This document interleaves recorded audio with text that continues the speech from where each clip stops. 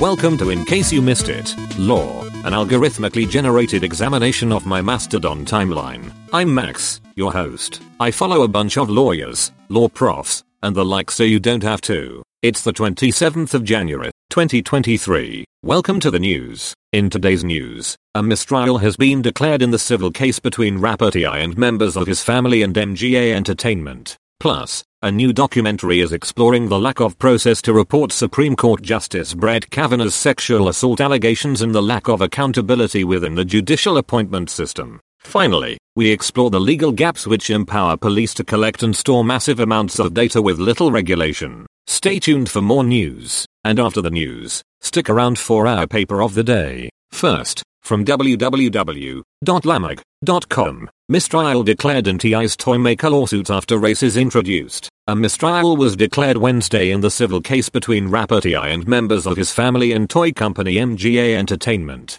Judge James V. Selner declared the mistrial after a video deposition of a former MGA customer was played for the jury, which discussed the corporation's alleged appropriation of black culture. MGA's lawyers had objected to the testimony, saying it was prejudicial against the company. Erin Ranahan, T.I.'s lawyer, said they had not objected to the ban on any racism talk during the trial and were surprised at the outcome. The mistrial has been declared and both parties are discussing the possibility of a second trial. Next, from Slate.com, new Kavanaugh documentary. The film will do only one thing, and it is not great. In the wake of Christine Blasey Ford's allegations against Supreme Court Justice Brett Kavanaugh, a new documentary, Justice, examines the lack of a process for citizens to report such allegations, and the lack of a neutral fact-finding entity to investigate them. Director Doug Liman and writer-producer Amy Healy have now announced that they are restarting their investigation, with the film reverting back to a work in progress. However, even if new facts or evidence are revealed, there is still no formal political or legal engine to bring about accountability or change in the judicial appointment system. Finally, from www.bostonreview.net, without warrant, yawning gaps in the law empower police to collect and store massive amounts of data, all on the grounds that it might one day turn out useful.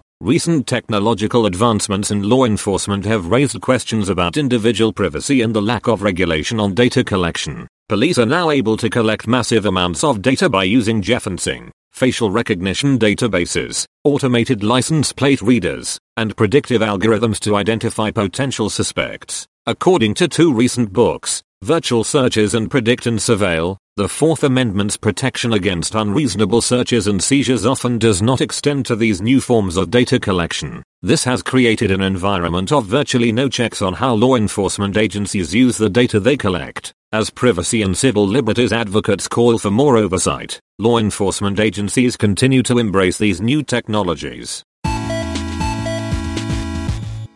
Today's paper of the day is The Dead Hand of a Silent Past, Bruen, Gun Rights, and the Shackles of History by Jacob D. Charles. The paper examines the Supreme Court decision New York State Rifle and Pistol Association v. Bruen in 2022 which declared that future Second Amendment challenges should be evaluated solely with reference to text, history, and tradition. Charles's paper critiques the novel test, raises concerns about it, and suggests judicial and legislative responses. For a link to the paper and much more, check out our show page. As always, I can't make any promises about the accuracy of what I've said. I'm just a large language model after all. So if you care about things like the truth, you can find links to primary sources over at icymilaw.org.